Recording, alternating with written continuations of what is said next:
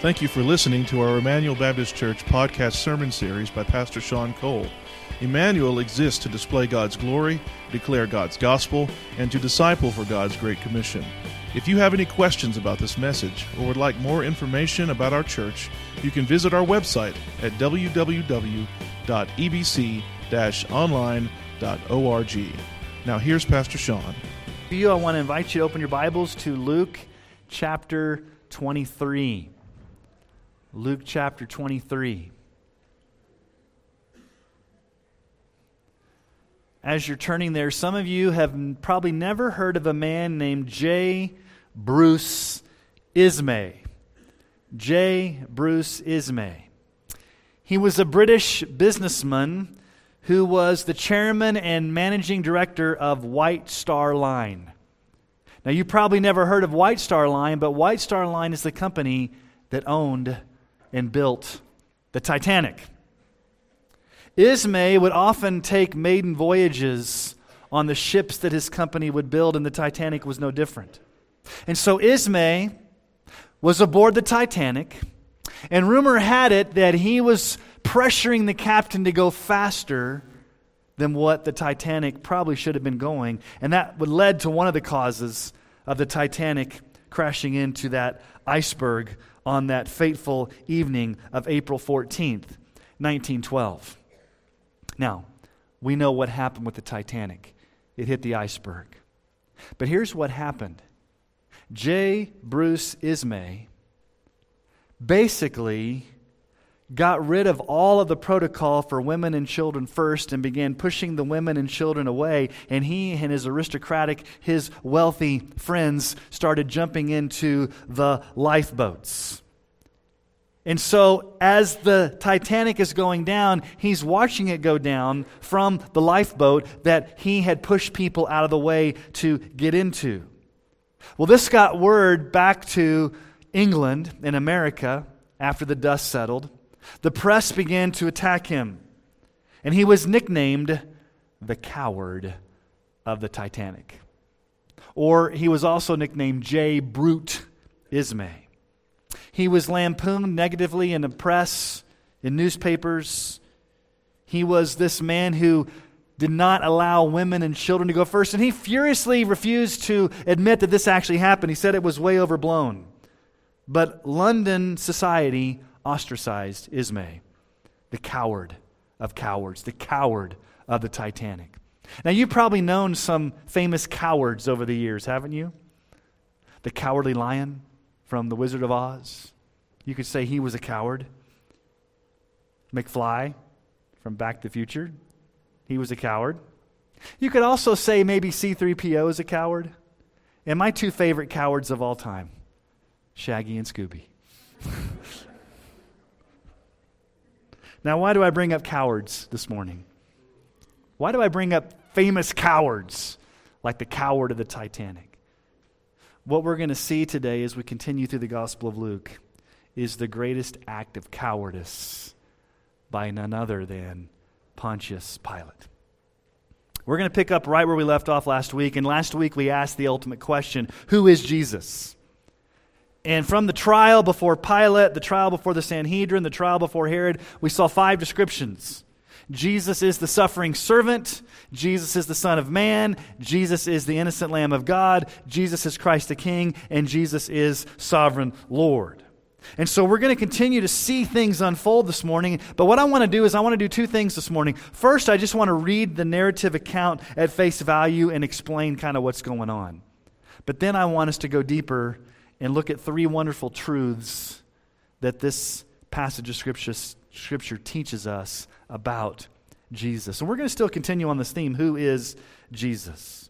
So let's read together. Let's pick up where we left off last week, Luke chapter 23, starting in verse 13. Luke chapter 23, starting in verse 13. Pilate then called together the chief priests and the rulers of the people, and said to them, "You brought me this man as one who was misleading the people, and after examining him before you, behold, I did not find this man guilty of any of your charges against him. Neither did Herod, for he sent him back to us. Look, nothing deserving death has been done by him. I will therefore punish and release him." But they all cried out together, "Away with this man, and release to us Barabbas, a man who had been thrown into prison for an insurrection started in the city and for murder." Pilate addressed them once more, desiring to release Jesus, but they kept shouting, "Crucify, crucify him." The third time he said to them, "Why? What evil has he done? I have found in him no guilt deserving death. I will therefore punish and release him." But they were urgent, demanding with loud cries that he should be crucified, and their voices prevailed. So Pilate decided that their demand should be granted. He released the man who had been thrown into prison for insurrection and murder, for whom they asked, but he delivered Jesus over to their will. So Pilate has undergone a thorough legal examination of Jesus and has found him not guilty of the charges. He hasn't been an insurrectionist. I don't find him guilty of bringing trouble to the nation. I find him innocent of the charges that you're accusing him of.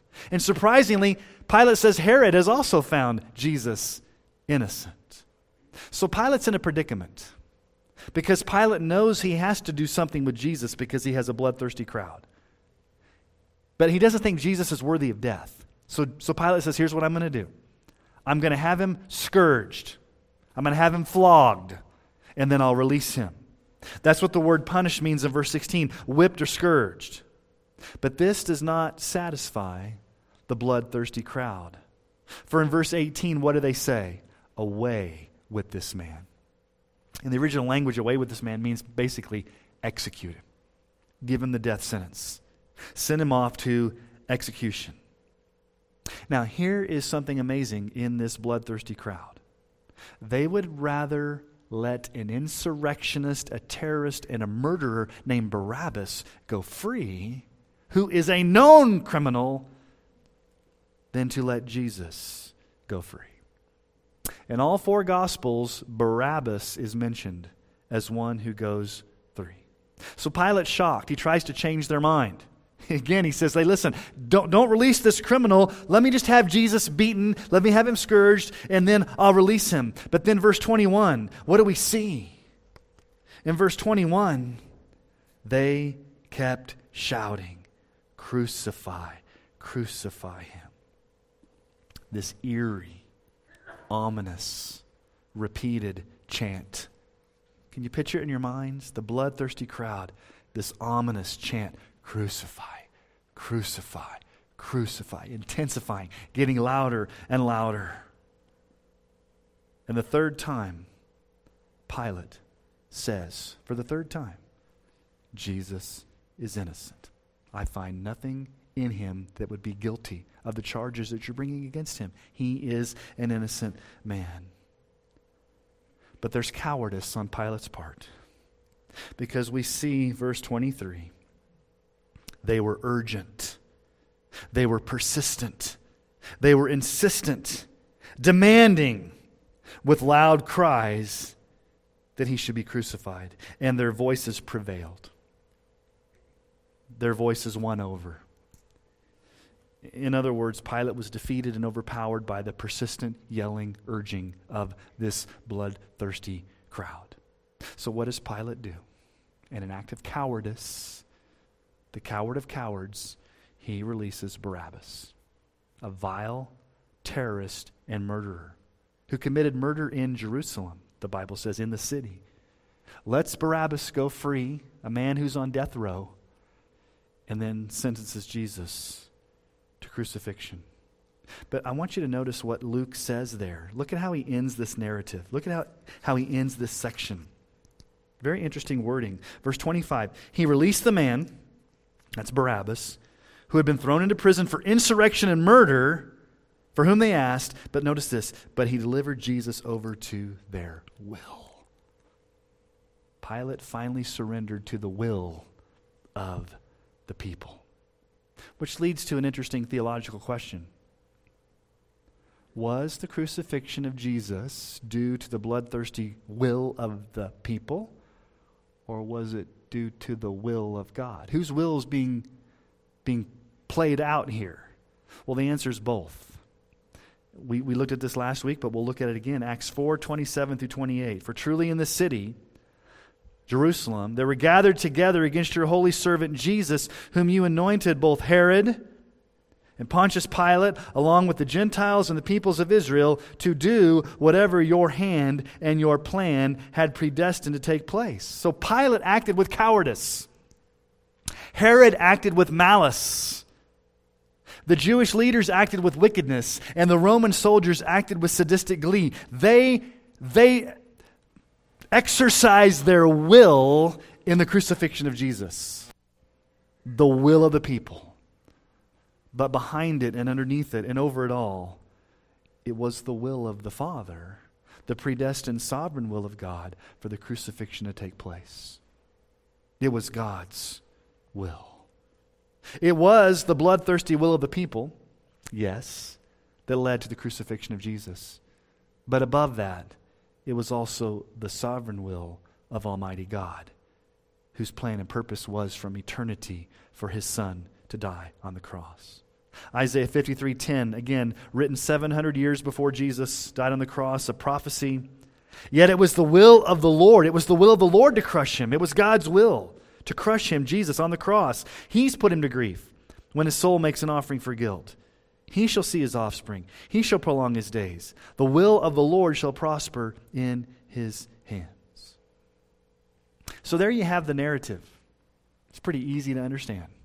3 times, Pilate says, innocent, innocent, innocent. But yet, does Jesus go free? No, who goes free? The wicked. Barabbas.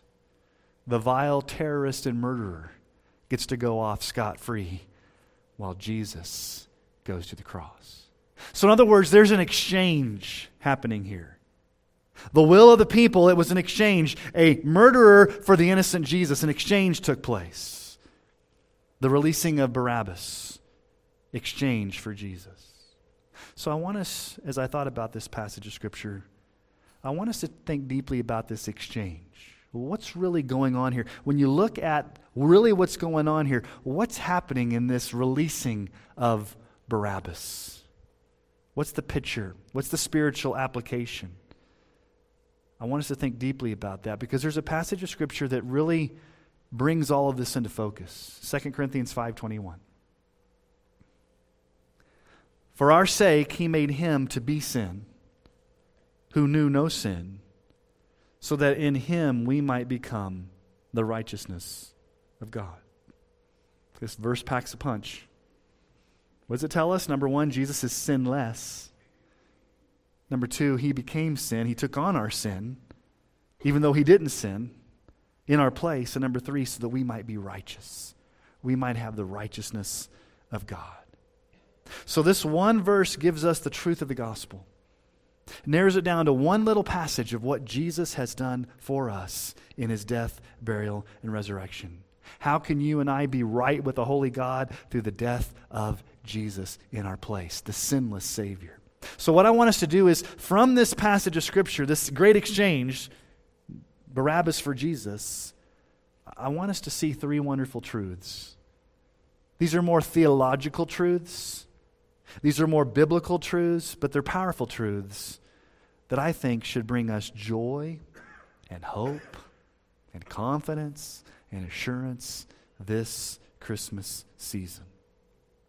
Do you remember the old slogan, it takes a licking and keeps on ticking? I'm not wearing a Timex right now, but it's a Timex watch.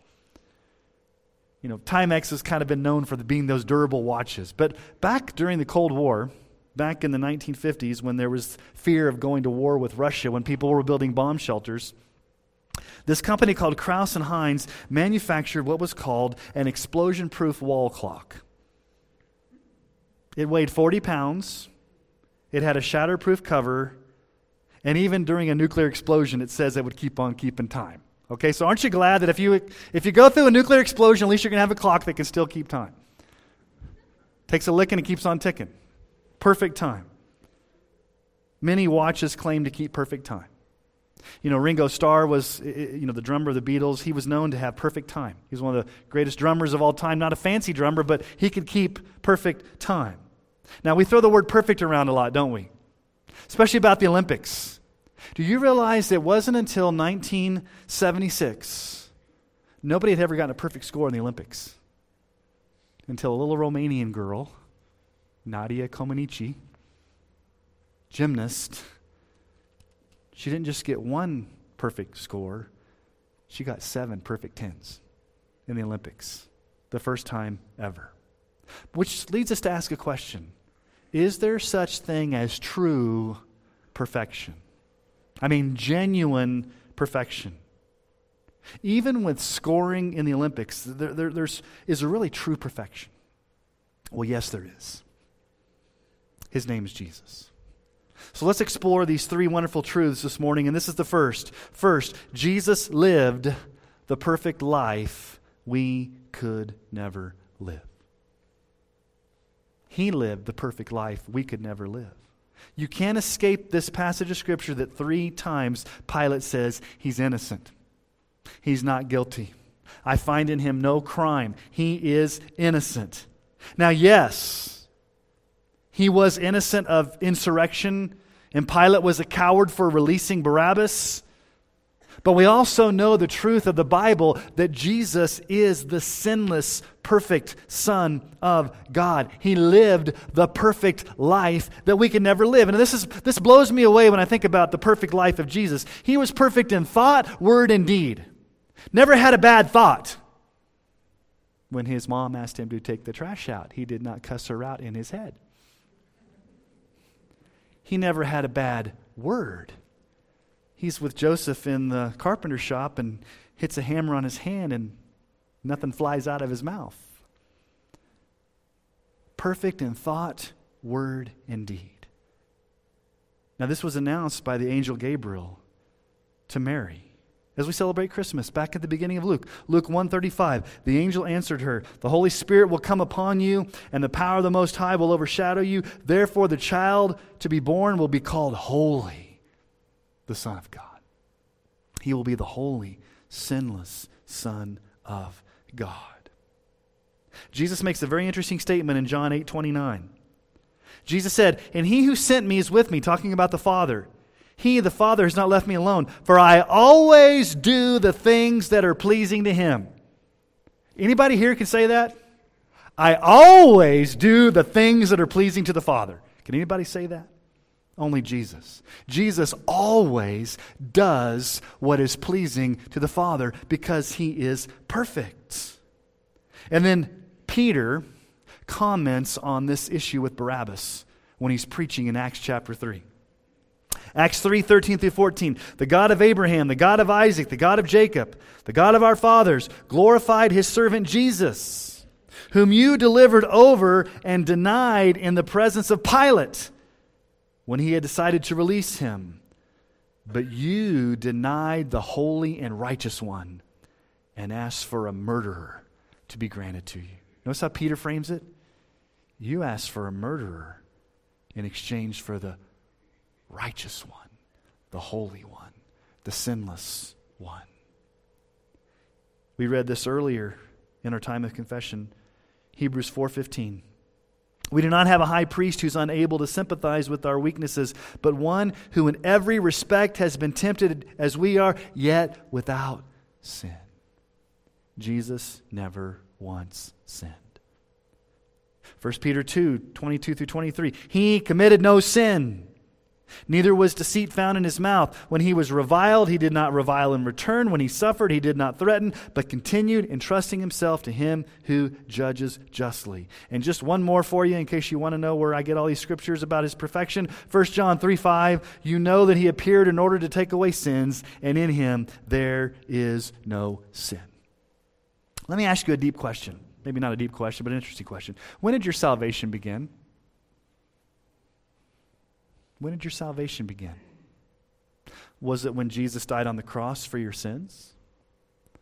Was it when he rose again? Or did your salvation begin the moment Jesus was born of a virgin? Your salvation began the moment Jesus was born. You know why?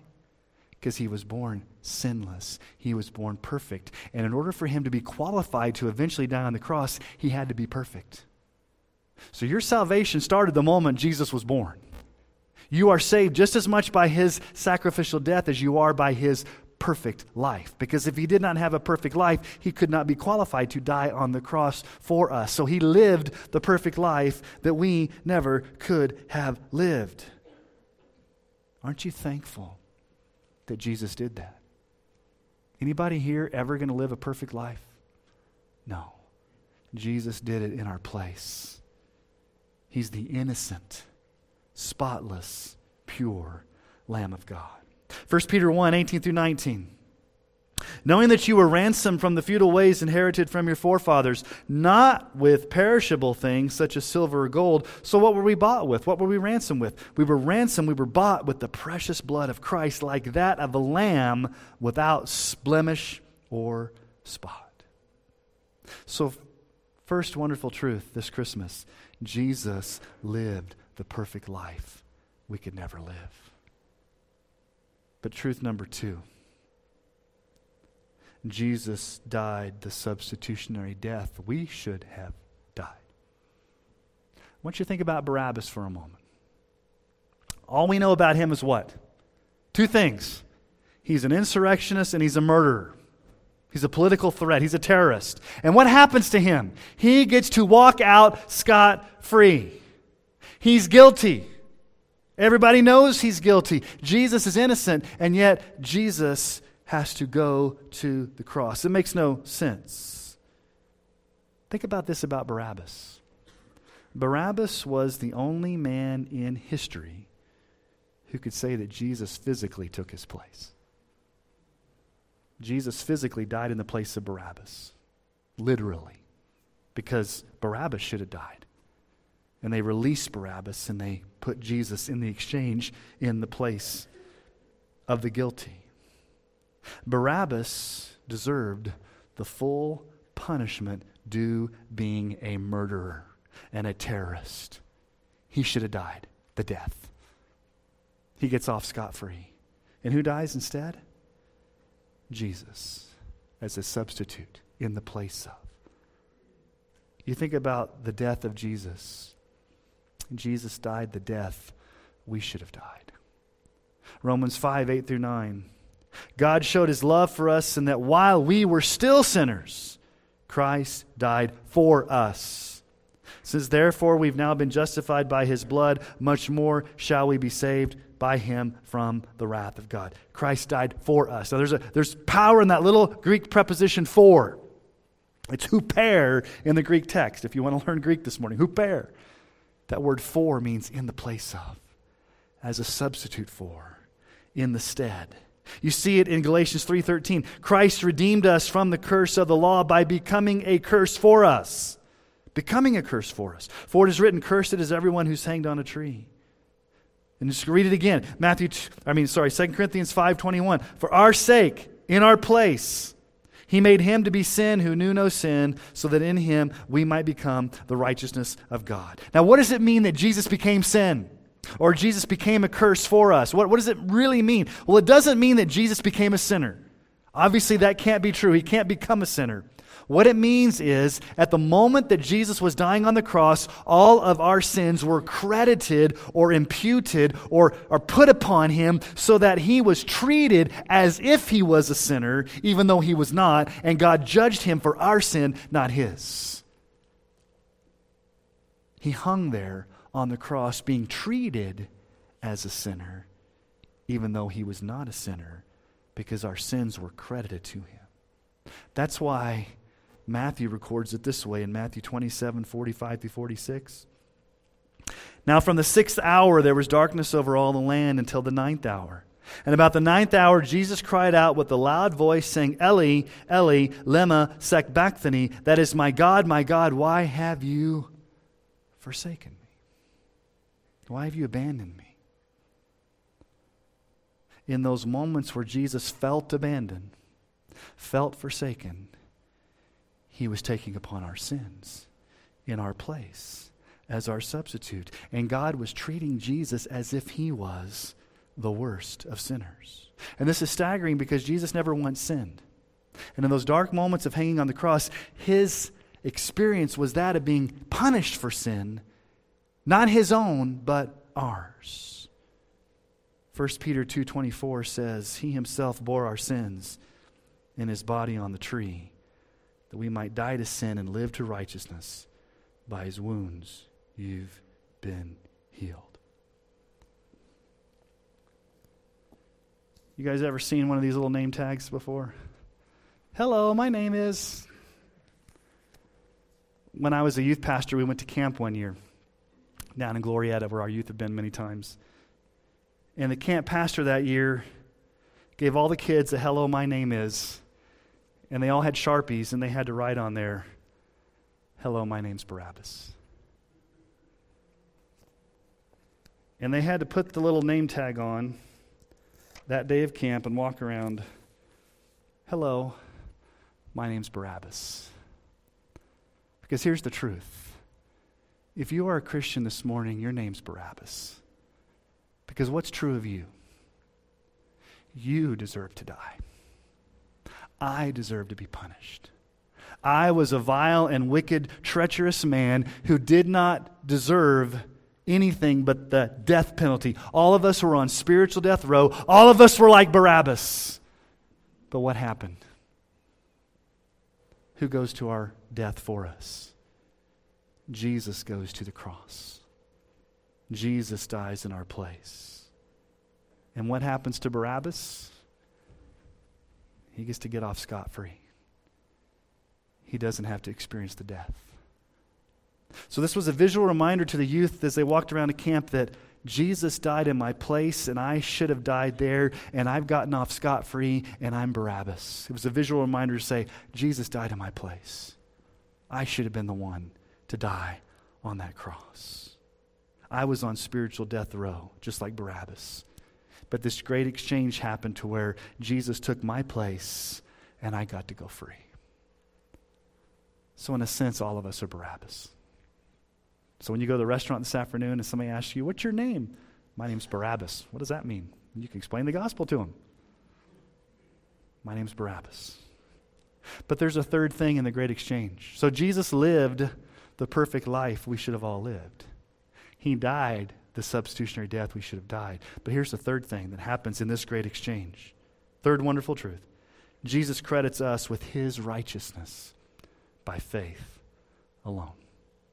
There's the logical conclusion to this. If Jesus is the perfect, sinless, spotless Lamb of God, and he is our substitute who died in our place, then when we trust him for salvation, not only do we get to go off scot-free, not only do we get to be forgiven, but here's the beautiful thing of the gospel. We also get his righteousness credited to us. It's a great exchange called justification by faith alone. It comes by faith as a gift. Romans 3:28, for we hold that no one is justified by faith apart from works of the law. You can't work for your salvation. It's only by faith. And then here's one of the most important verses in all the Bible, Romans 4:4-5. Now to the one who works, his wages are not counted as a gift, but as due. And to the one who does not work, but believes in him who justifies the ungodly, his faith is counted as righteousness. When you believe, when you trust in Jesus, your sins are credited to Jesus, and his righteousness is credited to you. You're justified. You're declared not guilty. You're declared accepted before God. You have peace with God, as Romans 5:1-2 says. Therefore, since we've been justified by faith, we have peace with God through our Lord Jesus Christ. Through him we've obtained access by faith into this grace in which we stand, and we rejoice in the hope of the glory of God. Since we've been justified, since we've been declared not guilty, since we have the righteousness of Christ, we have peace, we have hope, we have assurance. Romans 8:1, there is therefore now no condemnation for those who are in Christ Jesus. You see, in justification, there's a great exchange. I know it's a big theological word, justification by faith alone, but there's a great exchange that happens. What's the exchange? Our sins get exchanged to Jesus, his righteousness gets exchanged to us. So two things happen. When our sins get exchanged to Jesus, we are forgiven. But when his righteousness is exchanged to us, we are declared not guilty. We're in a permanent position of being accepted before God the Father. Now let's go back to our text for a moment. Look at verse 14. What does Pilate say? You brought me this man as one who was misleading the people, and after examining him before you, behold, I did not find this man guilty of any of your charges against him. God can say the same thing about you. After examining your life, I do not see you guilty of any of the charges that are held against you. Now you may ask yourself, well, how in the world can that happen? How can a holy God examine my life and see that there's no charges held against me? I know I'm a sinner. How can God examine my life and make the legal pronouncement not guilty? Well, here's why God can do that. Because by faith, as a free gift of grace, you've trusted in Jesus, and he's given you his righteousness as a gift. And it's permanent, and it's lasting. And God can look down upon you, and God can say, not guilty. I'm doing a thorough examination of your life, and I see Jesus in your place. You get off scot-free. You have my righteousness. And I look at you as if you've never sinned and as if you've lived the perfect life that Jesus lived. Jesus lived the perfect life that you and I should have lived. Praise the Lord. Jesus died the death you and I should have died.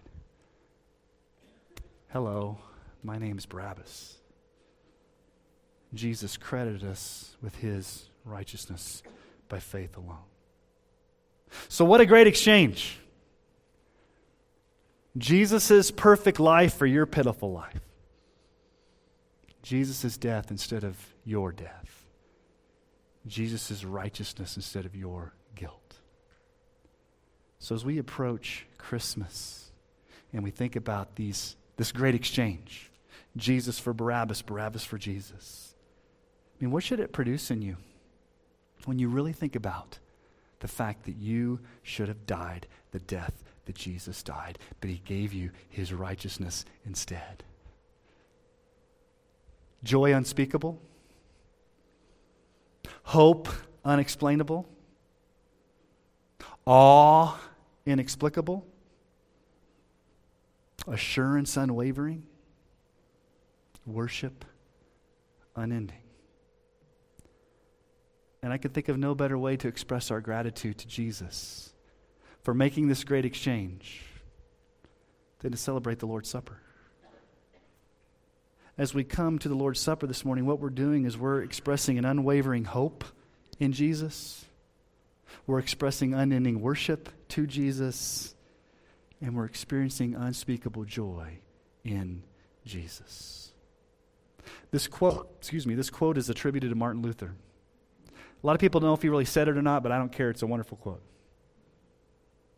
And I want you to think about this as we close this morning. When I look at myself,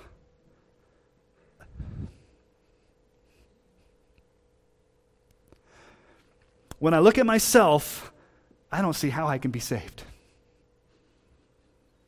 When I look at Christ, I don't see how I can be lost.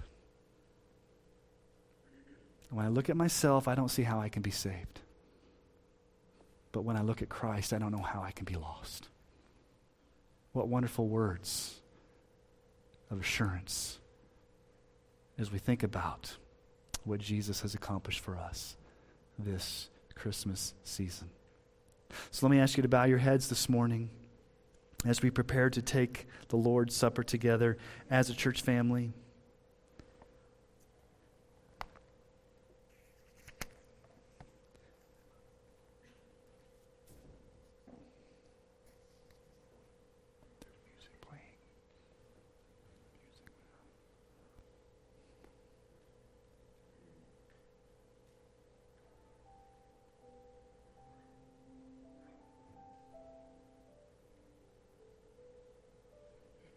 just a few moments praising Jesus for living the perfect life that you could never live.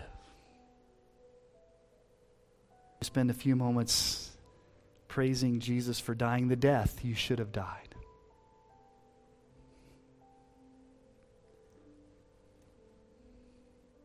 And now would you praise Jesus for giving you his righteousness as a gift by faith alone. As we come today to your table with thankfulness, we think about this scene, and it's burned in our heads how Barabbas could have gone free while you went to the cross when you were innocent. And we look at this exchange of a wicked and vile man for the perfect Son of God, and in this exchange of Barabbas for you, Jesus, we see ourselves because we are Barabbas. We deserve to be punished. We deserve to go to spiritual death row because of our sin. We deserved all of it. And yet, Jesus, you willingly went to the cross in our place. You died so that we could go scot-free. You died so that we could be not guilty. And for that, we are forever thankful and grateful. And so, Lord, as we celebrate your supper this morning, help it just be an act of worship, an act of joy, an act of thankfulness, expressing our gratitude for what you've done for us in our salvation. We love you, Jesus. We honor you. Let this just be a sweet time of communion together with you as our Lord, and also together with our church family, our brothers and sisters. Thank you, Jesus, and we ask this in your name. Amen. The first Sunday of every month, we do take the Lord's Supper here at Emmanuel, and just a couple of things.